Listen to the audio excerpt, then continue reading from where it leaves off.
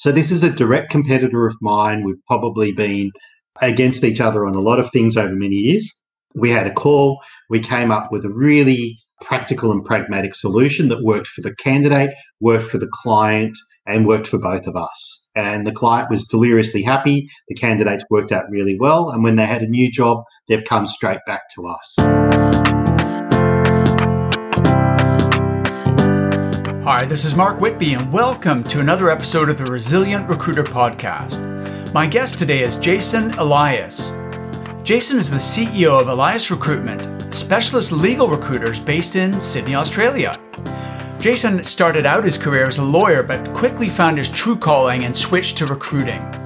We had a fascinating conversation about running a successful recruiting firm, which Jason has done since 2000. We discussed how and why he decided to build a firm and hire a team of recruiters across Australia. What's particularly interesting about that is that Jason told me he doesn't like managing people. And yet he's designed a business model that allows him to grow a thriving practice with a whole team of people in spite of that. So if you're a solo recruiter and you've always thought to yourself that you don't want the hassle of managing employees, then keep an open mind and listen into this episode, because you might find that Jason's formula could work well for you. Another interesting thing about Jason is his perspective on competition. He actually enjoys partnering and collaborating with other recruiters. So much so that he's the incoming chair of NPA Worldwide, which is a member-owned split fee network based in the United States, but with members worldwide. Jason explained to me how he is able to better serve his clients and generate extra revenue that he would have never otherwise had through the power of split fees.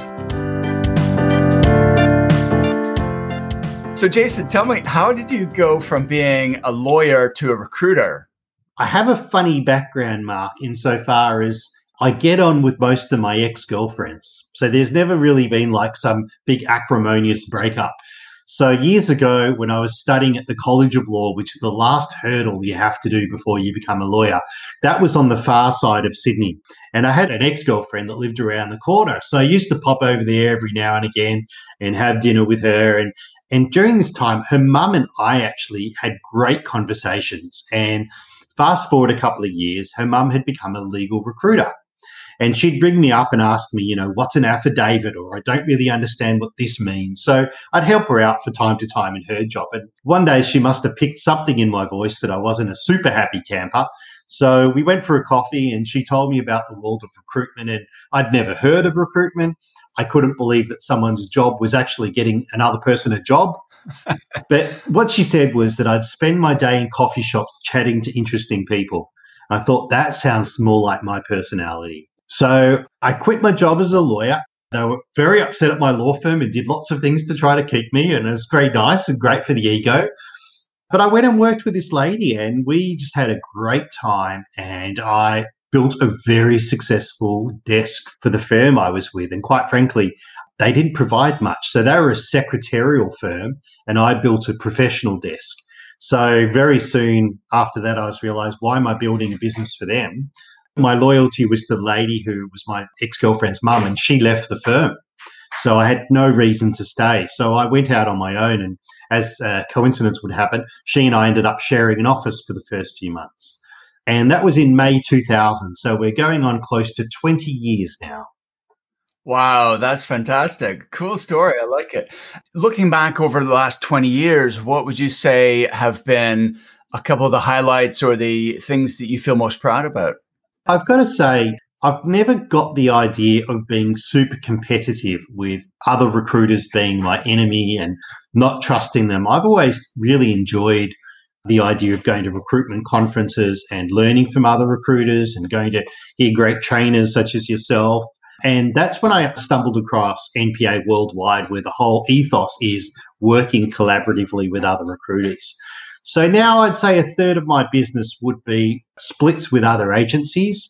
And some of them are financial, some of them are non-financial, some of them are NPA, some of them are not NPA.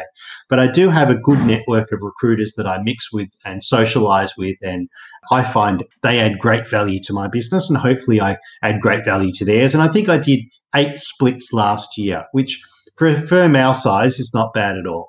Wow, that's really interesting. A third of your fees come from splits. Yep. So tell me about these 8 splits you had last year. How did those come about? Various things. So because I'm known as a legal guy, I serve on the recruitment industry body here, the RCSA. So I'm the chair of the New South Wales ACT Regional Council. So one of my fellow council members, she works for an organisation, and that organisation needed a lawyer. Now, these guys are experts in a whole range of different fields, but they're not experts in law. So they rang me up and said, will you help out our clients? Now, this is not a fee sharing. There's no financial incentive here. They basically handed the client to us on a platter and said, please look after them. And we're doing really well with that job at the moment. So that's great. Wow. Oh, that's cool. Yeah. And hopefully I'll be able to reciprocate with them as well. And the other ones, for example, is I'm on the panel for a new Australian government department, and they've got jobs all over Australia. And it's like an open brief. So I have so many, they'll look at any candidates we can provide. So I think I've filled now 4 or 5 of those from candidates that have been introduced to me by other recruiters. Okay. So in that case, you're working the client side and you're getting candidates from others. Yeah, but I do both sides as well. Okay, yeah. Interesting. Explain to me this government board you're on. I think I'm missing that part. In Australia, we're a federation, so there are states as well as a federal government, much like the US. Yep. So each state has their own panel suppliers, and the federal government has one. So I'm on the panel for one of the major government departments, and they give us a brief to find them people with legal expertise to come and work in that department. And because they have branches all over Australia, we've done placements in multiple states for them. Wow. Okay. With cooperation from our other recruitment buddies. So in that case, you're actually cooperating with other legal recruiters. Yeah, so this one is sort of a hybrid. So it's sometimes accounting, sometimes legal. Okay. And we're dealing with those ones, yes. Okay. All right. Interesting. How did all this come about where you started collaborating with other recruiters? It's sort of unheard of, but I wouldn't say it's the norm either. No, it's sometimes these things sort of happen by accident in a way. So years ago, there was a publication that asked recruiters to advertise in it. Yeah. And I was young and quite naive, and I thought, sure. So I threw a lot of money at this publication, and I didn't get one phone call. So I flipped through it. I found there was an accounting recruiter had advertised in the accounting section. So I rang him up and I said, what was your ad response like? And he said, well, let's go for a beer. So we had a beer, as what you do in Australia, and we hit it off. And he was telling me all about the fact that he actually speaks to a lot of other recruiters. And I felt a little bit like Robinson Crusoe at that stage. And I liked him. And it just so happened that the NPA Worldwide Australia group was meeting for their annual conference 2 days later. So they fast-tracked my membership, and I walked in, and it was like, these were my people. So I walked in and I just felt instantly comfortable. They made me feel comfortable. There was no sort of hiding of IP. Everyone was very transparent, happy to share. And in those days, I was probably the youngest of the group. So they some of these guys took me under their wings and mentored me. And I love that feeling of not being just on my own, fighting against the world like a lot of small boutique recruiters happen to be. And then when I found out they were international, that widened my horizons as well. Wow. That's a great story. Now, just so that people can look this up, what's the NPA website? Yeah, so NPA stands for National Personnel Associates, which is a really great name considering they're not national. No one's used the word personnel for about 85 years, and it's not really an association either. It's a member-owned cooperative. So other than those three being completely out the window, the website is npaworldwide.com. Okay, fantastic. And what it is it's basically an organisation that's put some rules around it so that recruiters can collaborate with other recruiters in a safe environment. And one of the things I love about it is that it is a safe environment. So, for example, if you and I did a split, Mark, and I decided that I didn't like you anymore and I didn't want to pay you because, I don't like your accent or your star sign or your shoe size or for whatever reason, then all I'd need to do is call the NPA and they'd resolve it. And if they can't get the money from you, then there's a fidelity fund that will compensate you. So you really feel like you're in a safe environment. And I've been on the ethics committee, and I've dealt with disputes, and generally there are very few. And when they are, it's not because somebody is trying to shaft somebody else. It's more that it's something nobody had thought of, usually around guarantee periods. Interesting. All right. Oh, that's cool. That's cool. I actually know NPA. I've dealt with Dave Nertz in the past. Is he still? Yeah, Dave is our president. Yes, yeah. Okay. He's been there probably about 12 years now. He's doing a great job. Okay, fantastic. I came across NPA when I used to run a virtual summit called Big Biller Summit. Oh, yes, I've attended quite a few of those. Oh, I think through Mark Gionta. Oh, yes. Okay, Mike. Yeah. NPA became a sponsor for Big Biller Summit. So that's when I first came across them. And I actually presented a webinar for NPA members as well. It was called Inbound Marketing Roadmap for Recruiters, How to Generate Warm Leads on Autopilot. And that was well received. In fact, if listeners would like to hear the most recent version of that webinar, then they can find it at recruitmentcoach.com/masterclass. So I'm familiar with NPA, but what exactly is your role with them, Jason? So NPA, unlike the other organizations, is not owned by a corporation. It's not owned by somebody with deep pockets. It's actually owned by the members. So all the members have an equal stake in it. Consequently, the leadership is appointed from the members. So people volunteer at various levels. So in the NPA, I was a director for the Australian region for 4 years. And I've now been on the executive team as Secretary Treasurer and Chair-elect. And at our next annual meeting, which is going to be in New Orleans in March, I'll be taking up the chairmanship globally, which is a wonderful honour and the first for somebody from this part of the world. Oh, right. Fantastic. When's the New Orleans conference? I think it's 5 and 6 of March. Okay. Okay, fantastic. That's interesting. So that's how you got introduced to this idea of split fees, was through NPA and this accounting recruiter that you connected with. And how long ago was that? 16 years ago. Wow. Okay. When I had a lot more hair and a lot less weight. So 16 years ago. And do you know how many split fees you've done in that time? Look, I don't know the exact number of fees, but there are various levels of membership based on the placements you've done. So I'm now a gold member, which means if you added up all the salaries of the placements that I've made, it would add up to more than $2 million US. Great. And I've probably been a gold member for about 4 or 5 years. So it'll be more than that now. Wow. Okay. Fantastic. In terms of fees for me, well, every cent is a dollar I wouldn't have otherwise have made.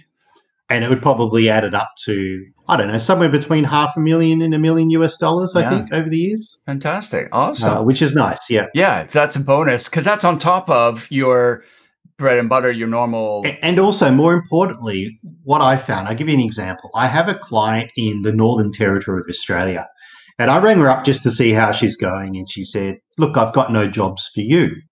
And I said, oh, what do you mean by for me? She said, well, I've got a job, but it's in IT. And I said, I can help you. And she said, no, Jason, you're a legal recruiter. And I said, no, I can help. I've got these connections. So I introduced her to a colleague of mine, Scott. Scott rang her up and managed to fill a position for her. Now, yes, I got a little fee out of Scott for it. We negotiated something, so I got a thank you. But more importantly, I know that had I not been able to service her, there's a very good chance she would have gone to a mega recruiter.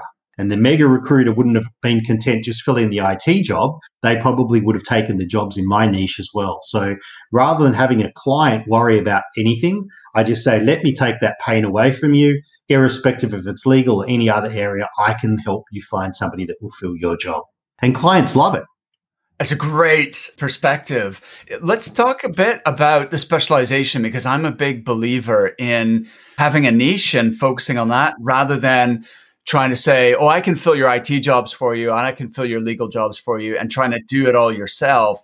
Now, for you, the specialization was kind of a no-brainer because you had a legal background already. You're trained and worked as a lawyer. So that was and that's where my contacts are too. Right. So that's where your contacts are. So that was kind of a natural for you. But what do you see as being the benefits of having that, niche position and focusing purely on legal, being a specialist in legal? Having a niche allows so many things for you. One is you become an expert in an area and you understand it. If somebody rang me up tomorrow and asked me to do Ruby on Rails developers, I'd have to start from scratch. So I think to be a recruiter in this day, you have to understand what you're talking about. The other thing is a database. You don't want to be starting from scratch. One week you've got software developers, the next thing you've got electrical engineers. So I now have a very deep database of of lawyers, because I've been working this market now for 20 years. And that helps. And that's a selling point too, because I know that I can ring up a client and say, look, I've interviewed 2 or 3 lawyers a day for the last 20 years. If it's not somebody I know, then it's somebody I know knows them. So you have those degrees of separation as well. Yeah, absolutely. No, that makes total sense. So in terms of building your own practice, Jason, what's the sort of size and structure of your team? So I am based in Sydney, and I have an EA who's been with me about 6 years, who's a former recruiter, and she helps organise me. I also have a team, not dissimilar to your last speaker actually, of remote consultants who work almost as independent contractors. Some of them are technically employees, whatever they prefer to be, they can be. And they work, and we provide them with the infrastructure, the jobs. We provide them with the jobs for them to fill. And we provide them with all the systems, the database, the advertising, all the bits and pieces, so they're armed to do it.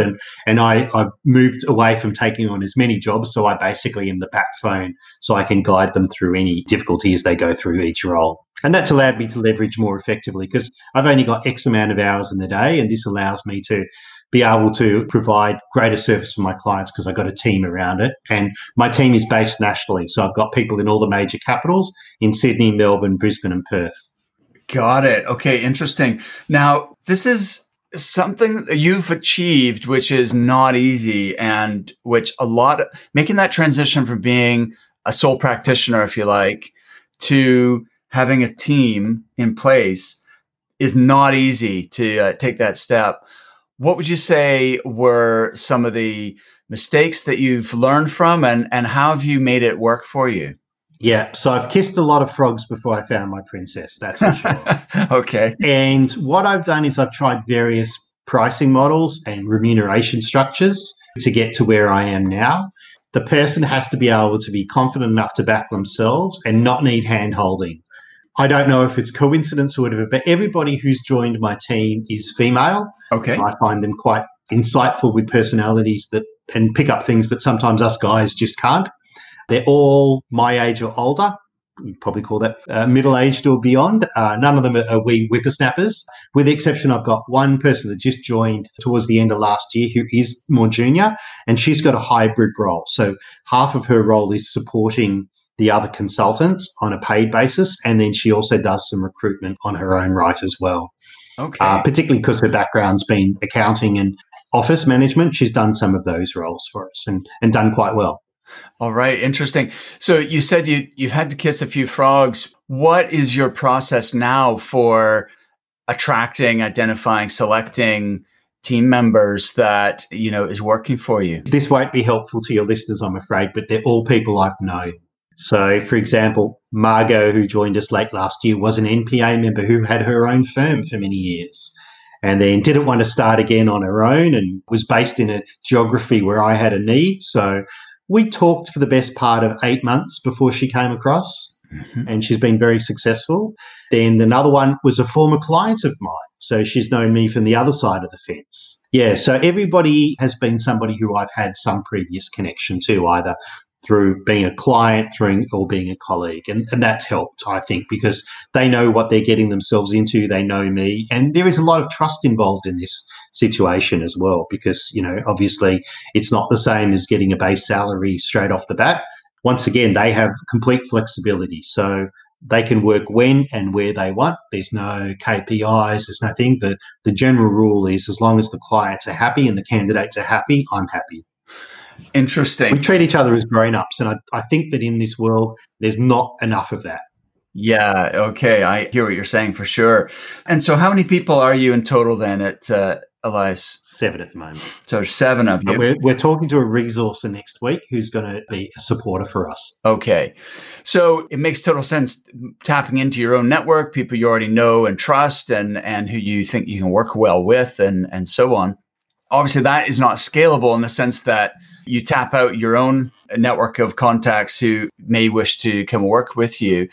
What are your plans for the future of the firm? It is scalable in a way. So what I found really useful, Mark, is I've been connecting with other recruitment agencies on Facebook. There are quite a lot of groups, and I've found that there are some people out there who are very, very good at the candidate sourcing side, but may not be as strong on the client side.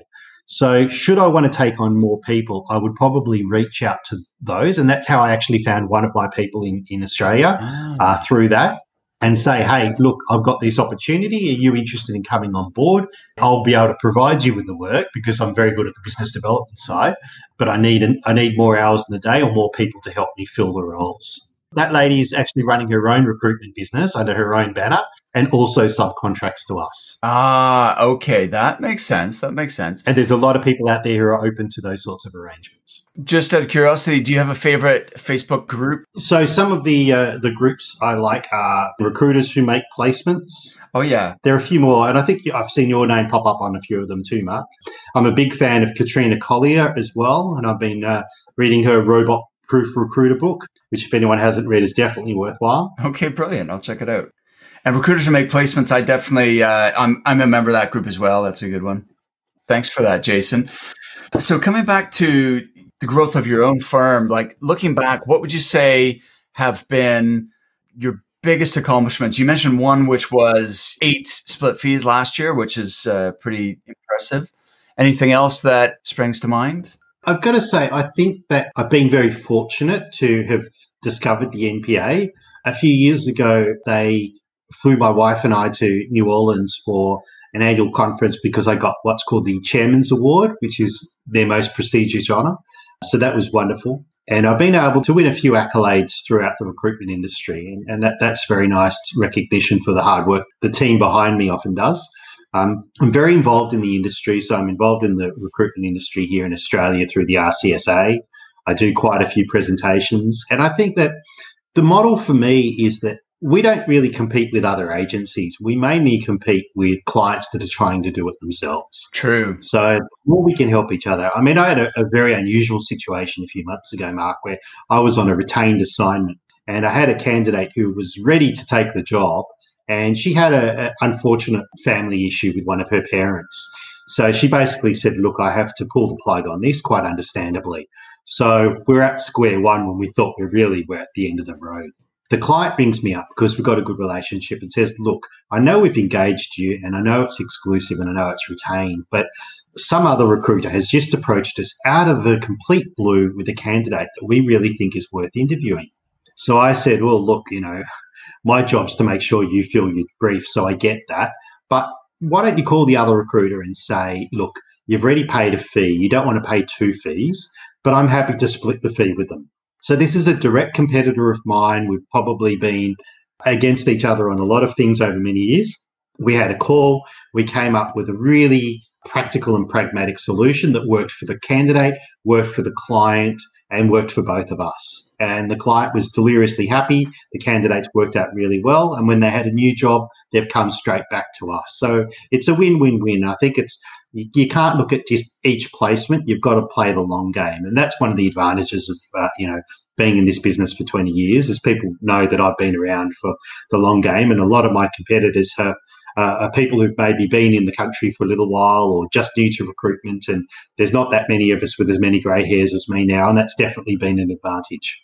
I love how you are really thinking about the client in this case and how you can, get the best outcome for them, really. So that's hopefully got to count for something in turn. Oh, yes. I could have kicked and screened in that, but I'd lose the client. And, at the end of the day, they're businesses, and you want to make sure that they get the best result. And if you help their business grow, then they'll help your business grow. And a lot of the clients that I'm dealing with now were ones I was dealing with 20 years ago. So one of the themes that's emerging today is the value of having a mentor. And if you'd be interested to explore a mentoring relationship with me, then I would like to invite you to apply for a free 30-minute strategy session. This consultation is exclusively for recruitment business owners and directors who want to increase their net fee income and grow their business. What will happen is I'll give your business a complete health check and identify a minimum of 3 specific strategies that will help you to make more placements and improve your profitability. Since 2001, I've helped many recruiters to double or even triple their billings and managers and business owners to increase sales by 67% in 90 days. Could I help you to achieve similar results? Honestly, I don't know yet. I'll need to find out more about your business first. What I can promise is you'll leave the session feeling renewed, re-energized, and inspired to take your business to the next level. To request your free strategy session, go to www.recruitmentcoach.com/breakthrough. That's recruitmentcoach.com/breakthrough. Let's dive in there a little bit. You said something interesting, which is the biggest competitor is not so much other recruiters. It's actually clients themselves who want to do their own recruitment. How have you dealt with that issue? Because I feel like that trend is on the rise. Like that's happening more and more these days. Yeah, Mark, just an observation. I started in 2000. I made so much money in such a short period. It was like shooting fish in a barrel. My old law firm became my biggest client. Everything worked swimmingly. My girlfriend at the time, who's now been my wife for the last 15 years, and I were looking in yachting magazines, which yacht were we going to buy? And then the 2001 recession came and taught me a lesson in humility. Right. And what happened then was we got lots of job orders. HR really didn't love recruitment, so they'd send it out to the agencies. And then the recession came, so they had to do it themselves. So we lost job orders. Then the market picked up. They outsourced HR. Then the GFC happened and they brought it in. So there's been these constant cycles of in and out. What we noticed after the GFC is they didn't come back to us straight away. Yep. The clients made an effort themselves to fill the roles, and only when they were stuck would come to us. What's specific about Australia is there is one leading jobs board. So there's a bit of a monopoly. We don't have what the US or the UK have. There's pretty much one board, and then there's daylight between the second and the third. So what happened was the clients, law firms in particular, would put an ad up on this seek.com.au and X times out of 10 be able to find the candidates themselves and not use a recruiter. And because the agency fees were quite expensive because they were doing it on a contingent basis, this was a pressure from law firms and across other industries to cut back recruitment spend. Yes. Then it became harder for agents. So what happened is it was a self-fulfilling prophecy, because then a lot of the agents had found themselves not being able to make it in agency land, so they moved internally. And with more people internally, there was more pressure on using external spend. So it became almost like a vicious cycle. Got it. So we found that we really had to prove our value. And often we found the easier jobs disappeared and clients would come to us when they really struggled and needed expertise. I think that's an excellent way of describing what's happened, Jason, to the industry. From your perspective, you're very well connected in the recruiting industry with the RCSA, and you have lots of recruiting contacts via NPA. Is there a solution to counteract that dynamic of the rise of internal recruiters? Yeah, look, I think the key is to partner with the internal recruiter to make them realize that we're not their enemy, we're their friend. I mean, the job is you've got to make them look good. If they can do it themselves, that's great. And that's what I say to internal recruiters. Do it yourself, save yourself the fee. That's what I'd do if I was you. But when you're at the point where you can't do it, then just come to one recruiter, whether it's me or whether it's my competitor. I'd love it to be me, but I'd much prefer you just come to one of us, because the moment you don't give it exclusive, the agents won't focus nearly as much as when you do. So if you give me an exclusive or a retainer or a small, what we call a container, which is a hybrid up front, you've got my attention and we're partners. But when you send it out to 6 or 7 and I try to tell my staff they've got a 1 in 7 chance of making a placement, they're going to give you the same priority as the others that are 1 in 7s, and you're not going to necessarily get there. You might get lucky, but, quite frankly, people are realistic and they know how to do basic maths, and they know they should focus on the ones where they're more likely to make a placement. I love it. That's a really good way of explaining the value of working exclusively, Jason. And Mark, think about it. If you went to a realtor and you said, look, I'd like you to sell my house and I'm going to brief 7 other realtors on it, they're not going to spend time on it. Yeah, exactly. It's a great analogy. Like, would they prepare a contract alongside 7 others, but you're only going to pay one of them? That's right. And the worst thing is, recruiters, we also incur hard costs. So if I spend $250 on an ad, I could actually be $250 worse off than had I not even taken the brief. So we've really got to be careful and a bit more discerning about what jobs we work on.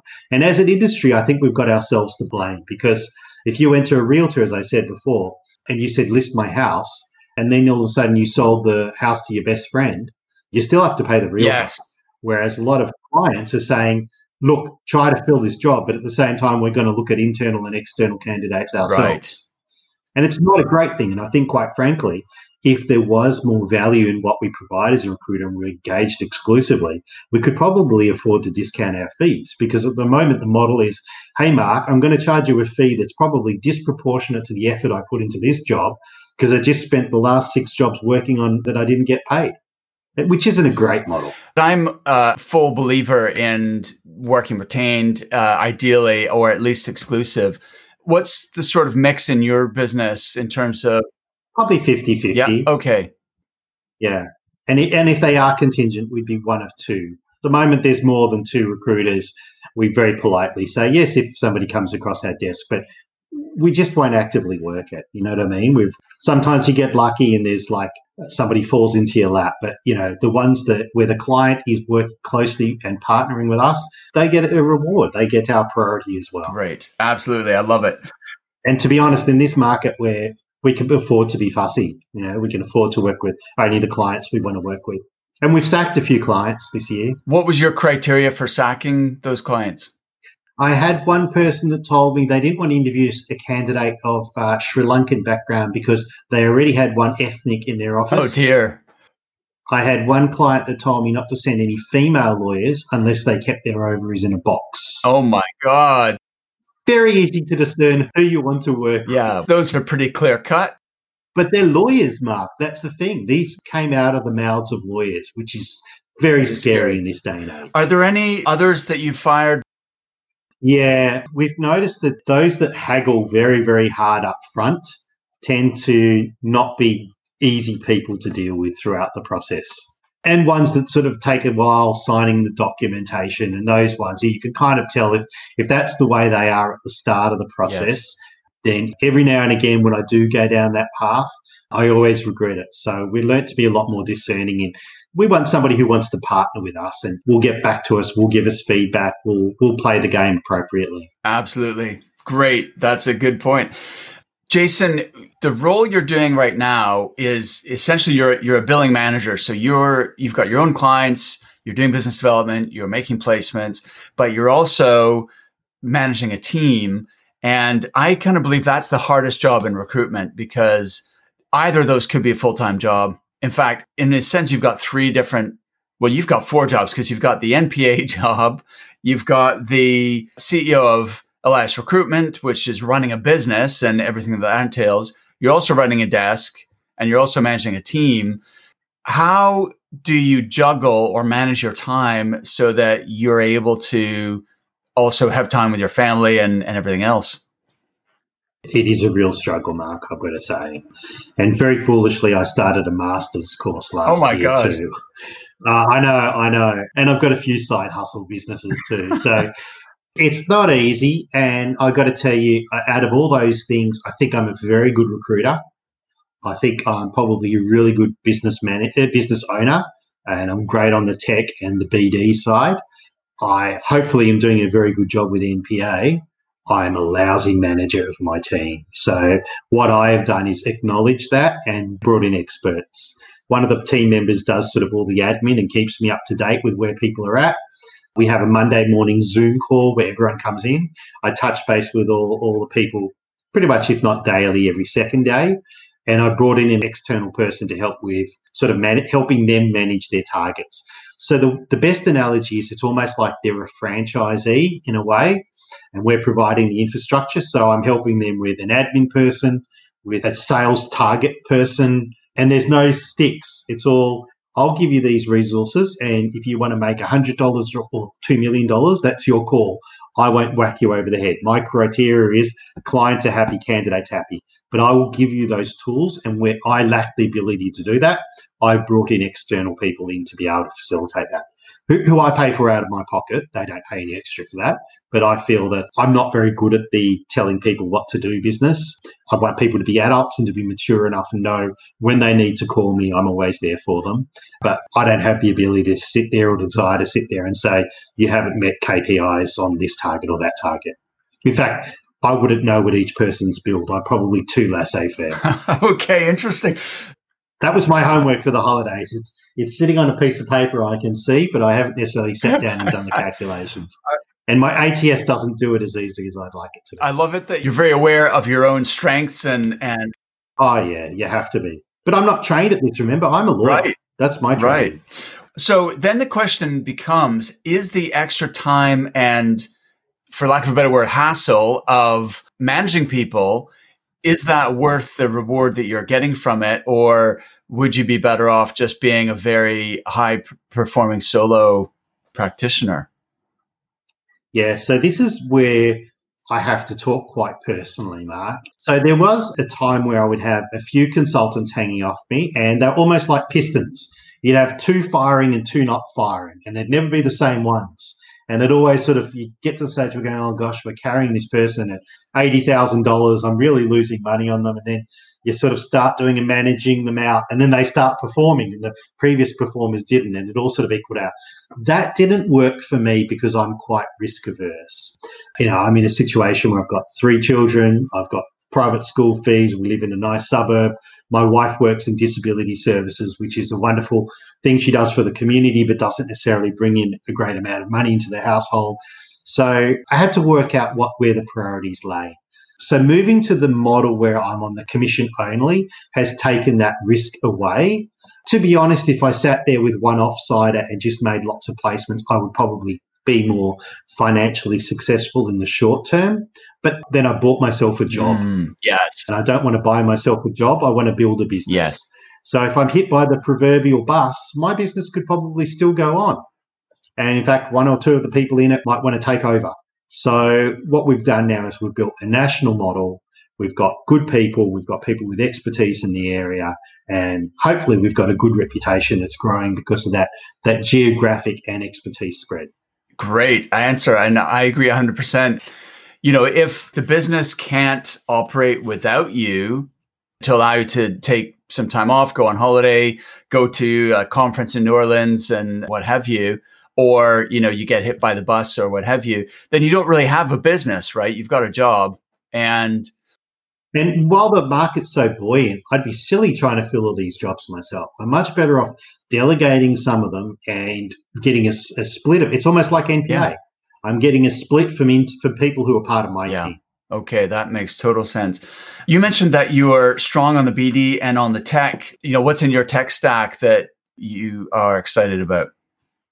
Yeah, so I do a lot of presentations on the tech stuff. And in fact, one of the side hustles I have is one of my mates who I made through the NPA. He and I are putting together a website where we will share tech tools and try to get some discounts for people to do it. So there are a lot of ones. I really like Lucia. I think that's great for getting the phone number and contact details of people, particularly through LinkedIn. Yep. I played around with HireTool. I think for certain markets, it's really good. I quite like some of the things that aren't necessarily recruitment specific, but Zoom is just fantastic. I think that using Calendly has probably saved me an hour a week. All these things that dovetail very nicely into recruitment. I'm very happy with my ATS. It's got an API that allows it to sync with a whole lot of other different third-party softwares. So I think that recruiters should try to automate as much as possible. So if they're looking at ATSs, you find one that's compatible with Zapier, yes, so they can automate a whole lot of steps in the process. I think that's a good idea. I'm using one now called talk.to, which is basically a chat feature on my website, and that's free. So a lot of the tools I have are either free or very cheap.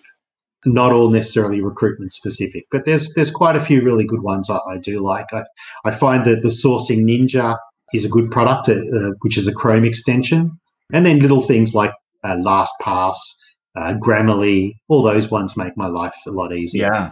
And also, I use Gmail for our work Yeah. email, and I find that the Google searching is great. So sometimes when I'm a little bit lazy, I'll just type keywords into my Gmail, and it will not only interrogate emails, but also attachments. So sometimes I get people through Gmail that I don't necessarily find through my ATS. I switched to Gmail for that same reason, for the search capability, because I didn't want to spend lots. When I used Outlook, I had this complex folder directory, to try and file everything. But now I just archive everything that. Yeah, you don't need to spend any time on folders anymore. I've got one for my invoices and a couple of things that I just want ready reference. Oh, sorry, a couple of other ones. I really like FreshBooks. Okay. Which I use for my invoicing. Yep. And I really like PandaDoc. And there's a similar one called Quiller, Kwilr, which is a proposal software. So it looks schmick, and I can get signatures from clients. Great. So that's, you send your retained search proposal over electronically, or my contingent. Okay, and then they sign it electronically, send it back. But it looks correct, and it's got photos of all my staff. It's got a video testimonial from a happy client. It's got my fees. It's got my terms. It's got everything in it, which makes life a lot easier. That. So PandaDoc, Quilla, I've not heard of that one. Quilr. It's very similar to PandaDoc. The other thing I do, Mark, from time to time when I'm a bit bored is I look up Product Hunt or Capterra, or there's another one, GetApp. Yep. And you can just type in things like recruitment software, and it gives you a whole lot of different software products that you can look at that are useful. I imagine you're on top of that. Yeah, as well. You have to be careful though, because, it's a time waster. Well, it's time, but also I subscribe to so many SaaS products that it really adds up. It's like $100 a month here and there. And then, in fact, I was just looking at it with my accountant, and I've got so many that I'm not using. There's actually even one product that helps you manage your subscriptions. So, right. And also I'm on AppSumo, and I bought way too much crap on that too. Yeah. So of all that stuff, what would you say, 80-20 rule, what's the 20% that you can live without? Definitely Calendly. That one's really good. I use a product for my job alerters in Australia called Referrer. So it basically allows me to one click through my ATS, post jobs onto my website. Mm-hmm. And not only that, if Mark, for example, you were to refer me a lead, you'd be able to see the progress of that referral through my system. So if I mark that the person's on interview, you would be notified. And we also have a referral program. So when the person gets placed, that you get $1,000 from us. That's interesting. And it's all transparent. So they can see it in real time. Wait a sec. Referrer. Do you happen to know what the website address for that is? Yeah, referrer.io. Because that's where a lot of these referral schemes fall down, right? Is that they're not transparent, and they're difficult to administer. Well, to be honest, there is a reliance that the recruiters have to update things on the ATS. Of course, yes. There are times where recruiters can be a bit lazy with admin, if you've never noticed. But in theory, that should happen in real time. Okay, interesting. Have you ever thought of, because I've got a client in Canada who's done really well with tapping into clients' own internal referral networks. And what she's done is she has created a referral scheme which she rolls out to her own clients. And essentially the way it works is this. She gives them a referral link, which is unique to each person. She writes the social updates for LinkedIn, Facebook, and so on that they can use to drive people to the landing page for that specific job, and they can apply. And she encourages her clients' employees to share the job socially within their network. It's all then tracked. And what she does is she pays, because all her clients will have their own internal referral schemes, right? But they don't actually use them. So she'll then pay the client's referral fee out of her placement fee.